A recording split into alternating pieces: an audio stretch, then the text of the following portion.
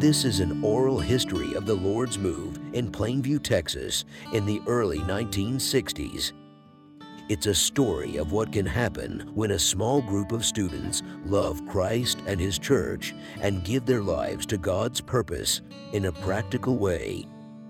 The following is an introduction from Minoru Chen, originally spoken to the church in Irvine in 2011.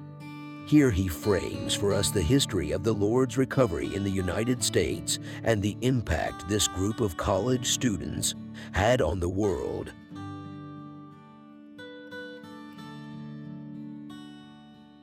I feel to say a few words in a broader way concerning churches in Texas, and also all that in context of the Lord's recovery in this country.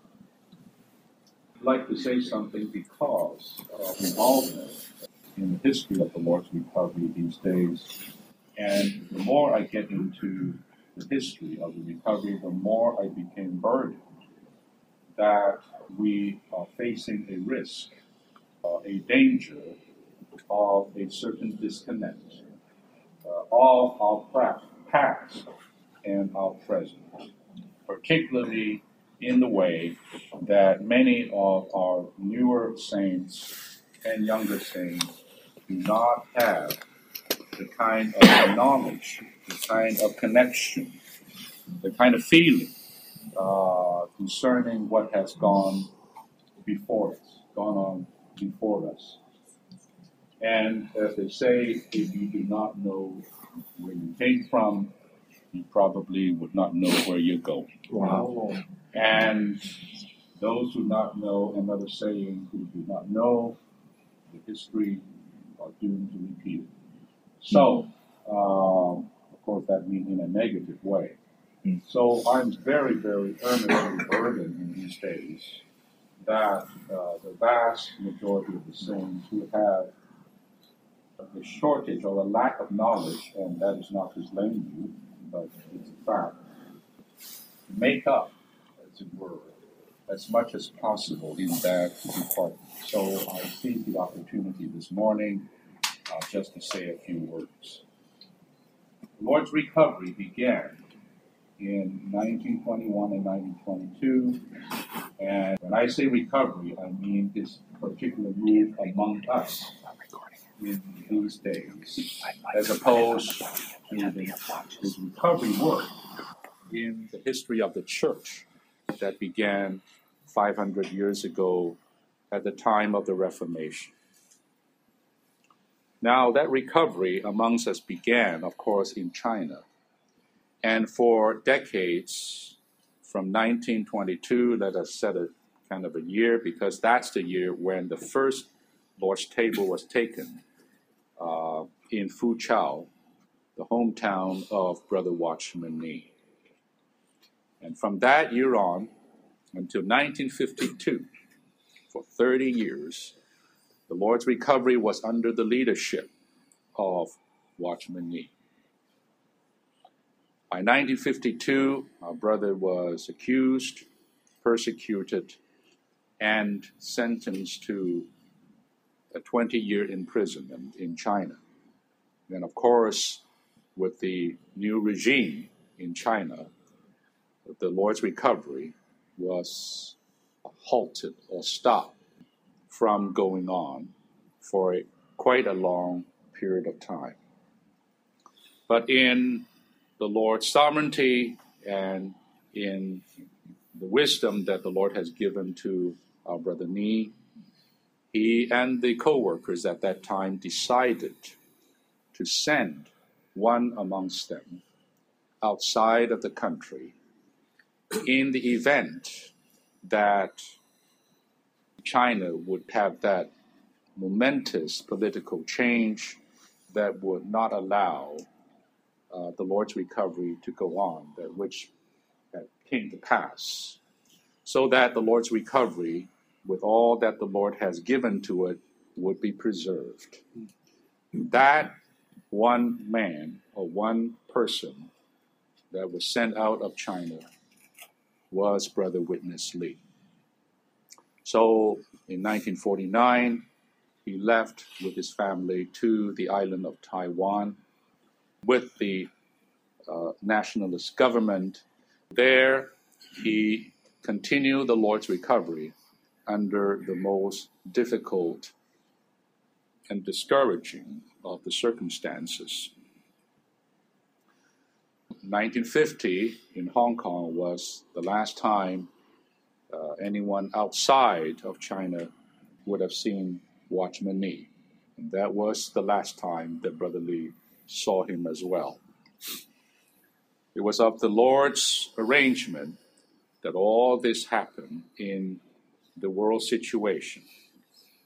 So from 1952 on, the leadership of the Lord's recovery fell on Witness Lee.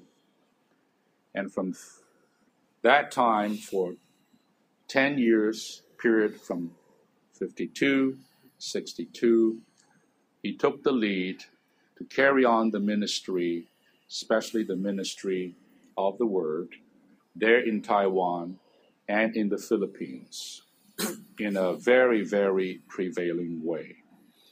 There was a great revival in the early 50s. The number of the Lord's recovery grew exponentially from a few hundred in 1950 to, by 1955, almost 50,000 saints.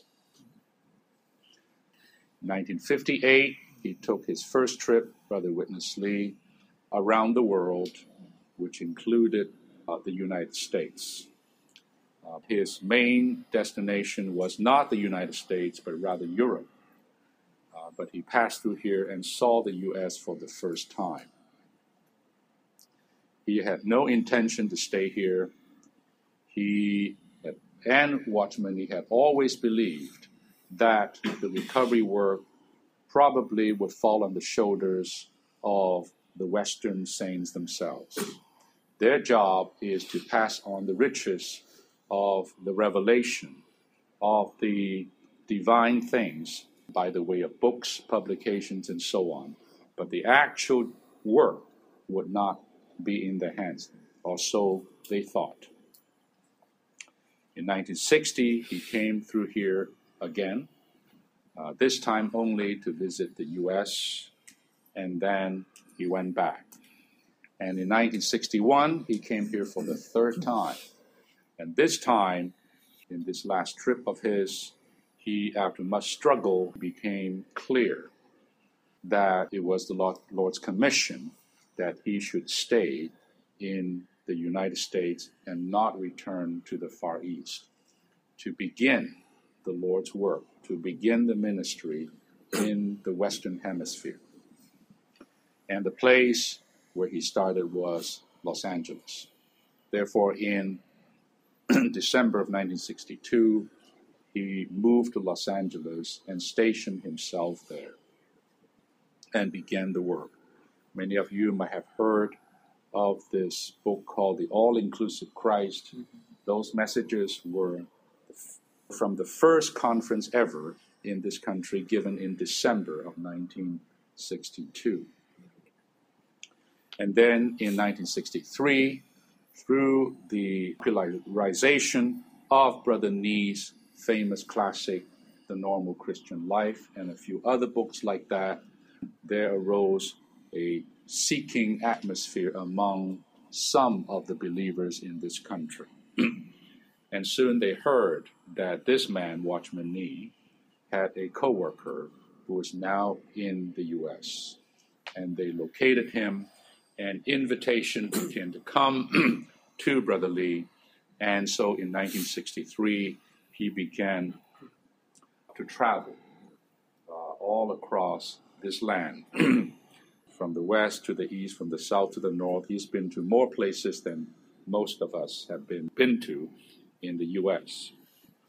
Now, as he was crisscrossing the country, one of the most notable places was Texas.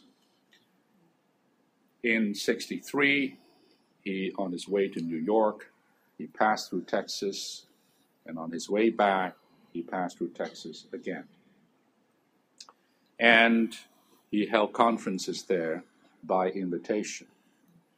Now, there was, at that time, seekers in different places. And there was particularly this group of young people who were, at that time, college students in this school called Wayland Baptist University, in this little town called Plainview, Texas, in the high plains of Texas. And there, there was a bunch of them who knew each other, and they have all gotten hold of this book, Watchman Nee's book, and just fell in love with that ministry they were seeking. They all belonged to the Baptist Student Union under the lead of this brother called James Barber, who has also gone to be with the Lord now, but had come to the recovery at the same time. Amongst this would be Brother Benson Phillips, as you all know, his wife Barbara, the Gravers.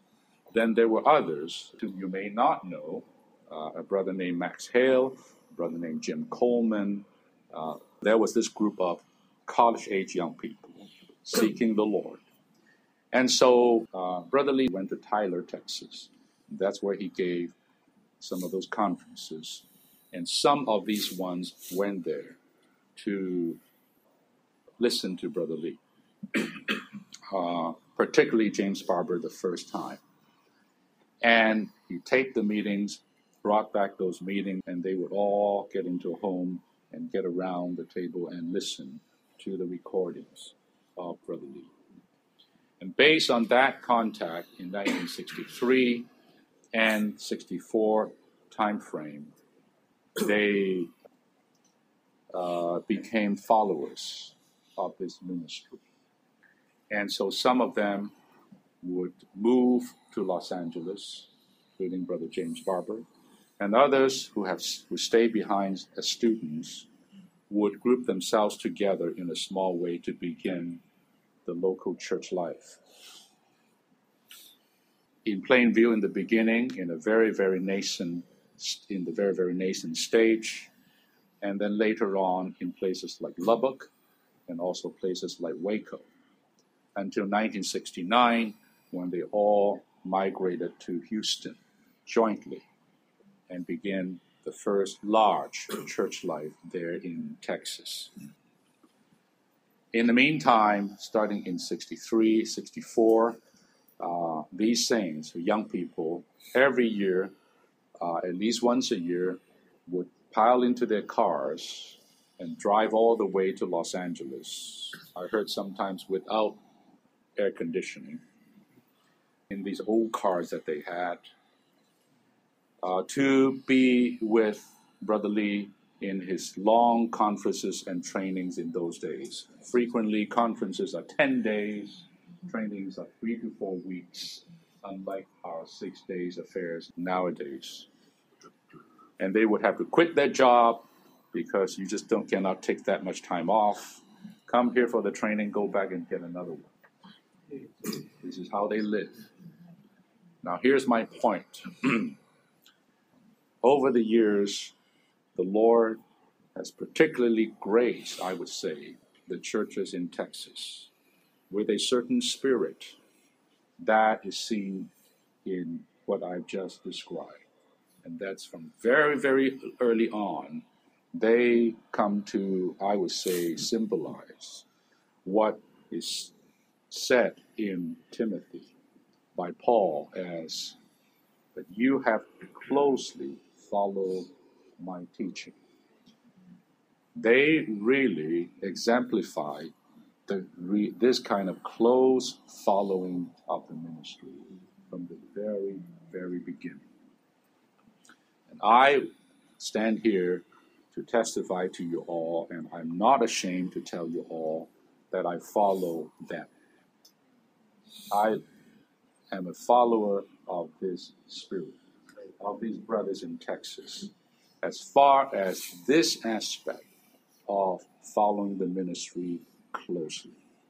This kind of paying the price, not caring for what, jobs, whatever, to just come to sit at the feet of the ministry, to hear the word.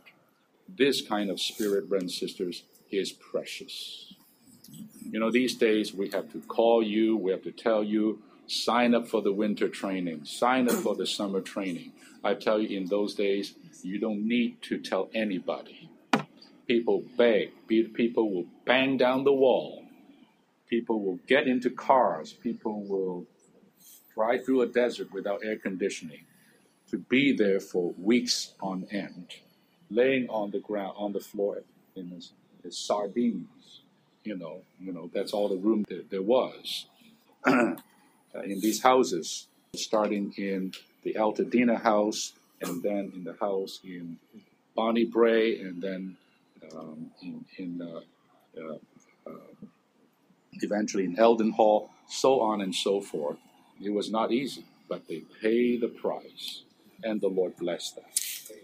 Not only there is this kind of following absoluteness in following the ministry. Number two, I would like to say a strong, precious thing that the churches in Texas are graced with through this vanguard, this first group of believers, is that they practice the ministry. They do their best to carry out whatever they hear. They don't just write it down and just celebrate. They go and practice it in whatever way they knew how. Even though they were small, they were weak, they did the ministry. They were doers of that word. That means a lot. The third thing I must tell you that the churches in Texas are graced with is in their serving the ministry in a practical way. They just have this burden, especially starting in the 70s when we built this meeting hall in Ball Road, which is the training center today, which the saints built with their own bare hands. And that was under the leadership of these Texas brothers. In particular, now the Lord covers me. I say this not to glorify any man, neither am I glorifying a group of churches. I'm not doing that. But I must testify to you all in the way of historical importance with that particular burden, that you all should know some of these things. Now, these are the ones, these are the typical Americans, these are the typical Texans who came into the Lord's recovery, I believe, of God's sovereignty. When they came in, they were 20. Today, they're all 70 or thereabouts, these ones. And I feel that in a very proper sense, the Lord's recovery owed them very much. It has been decades.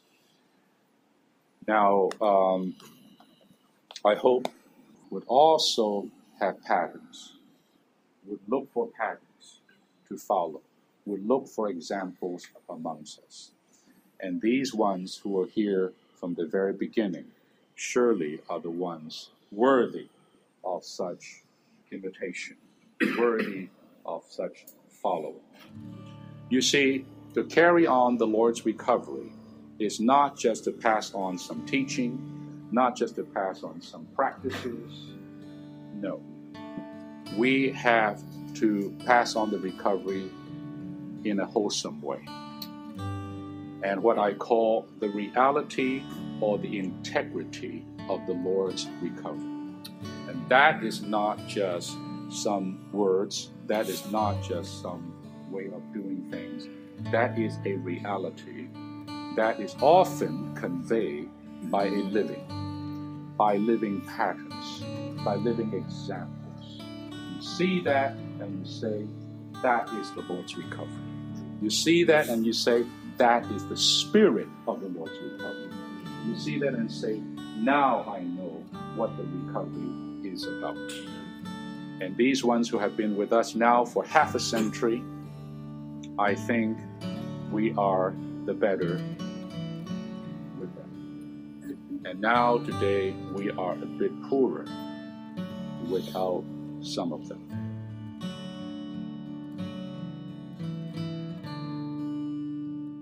Next time on Plainview. But the Lord had something in mind. He didn't know the Lord. We didn't know anything. But when Brother Lee came in 1962 and they began to pray, for some reason, the Lord chose that little spot to start doing something at that time, outside of what he was doing in California.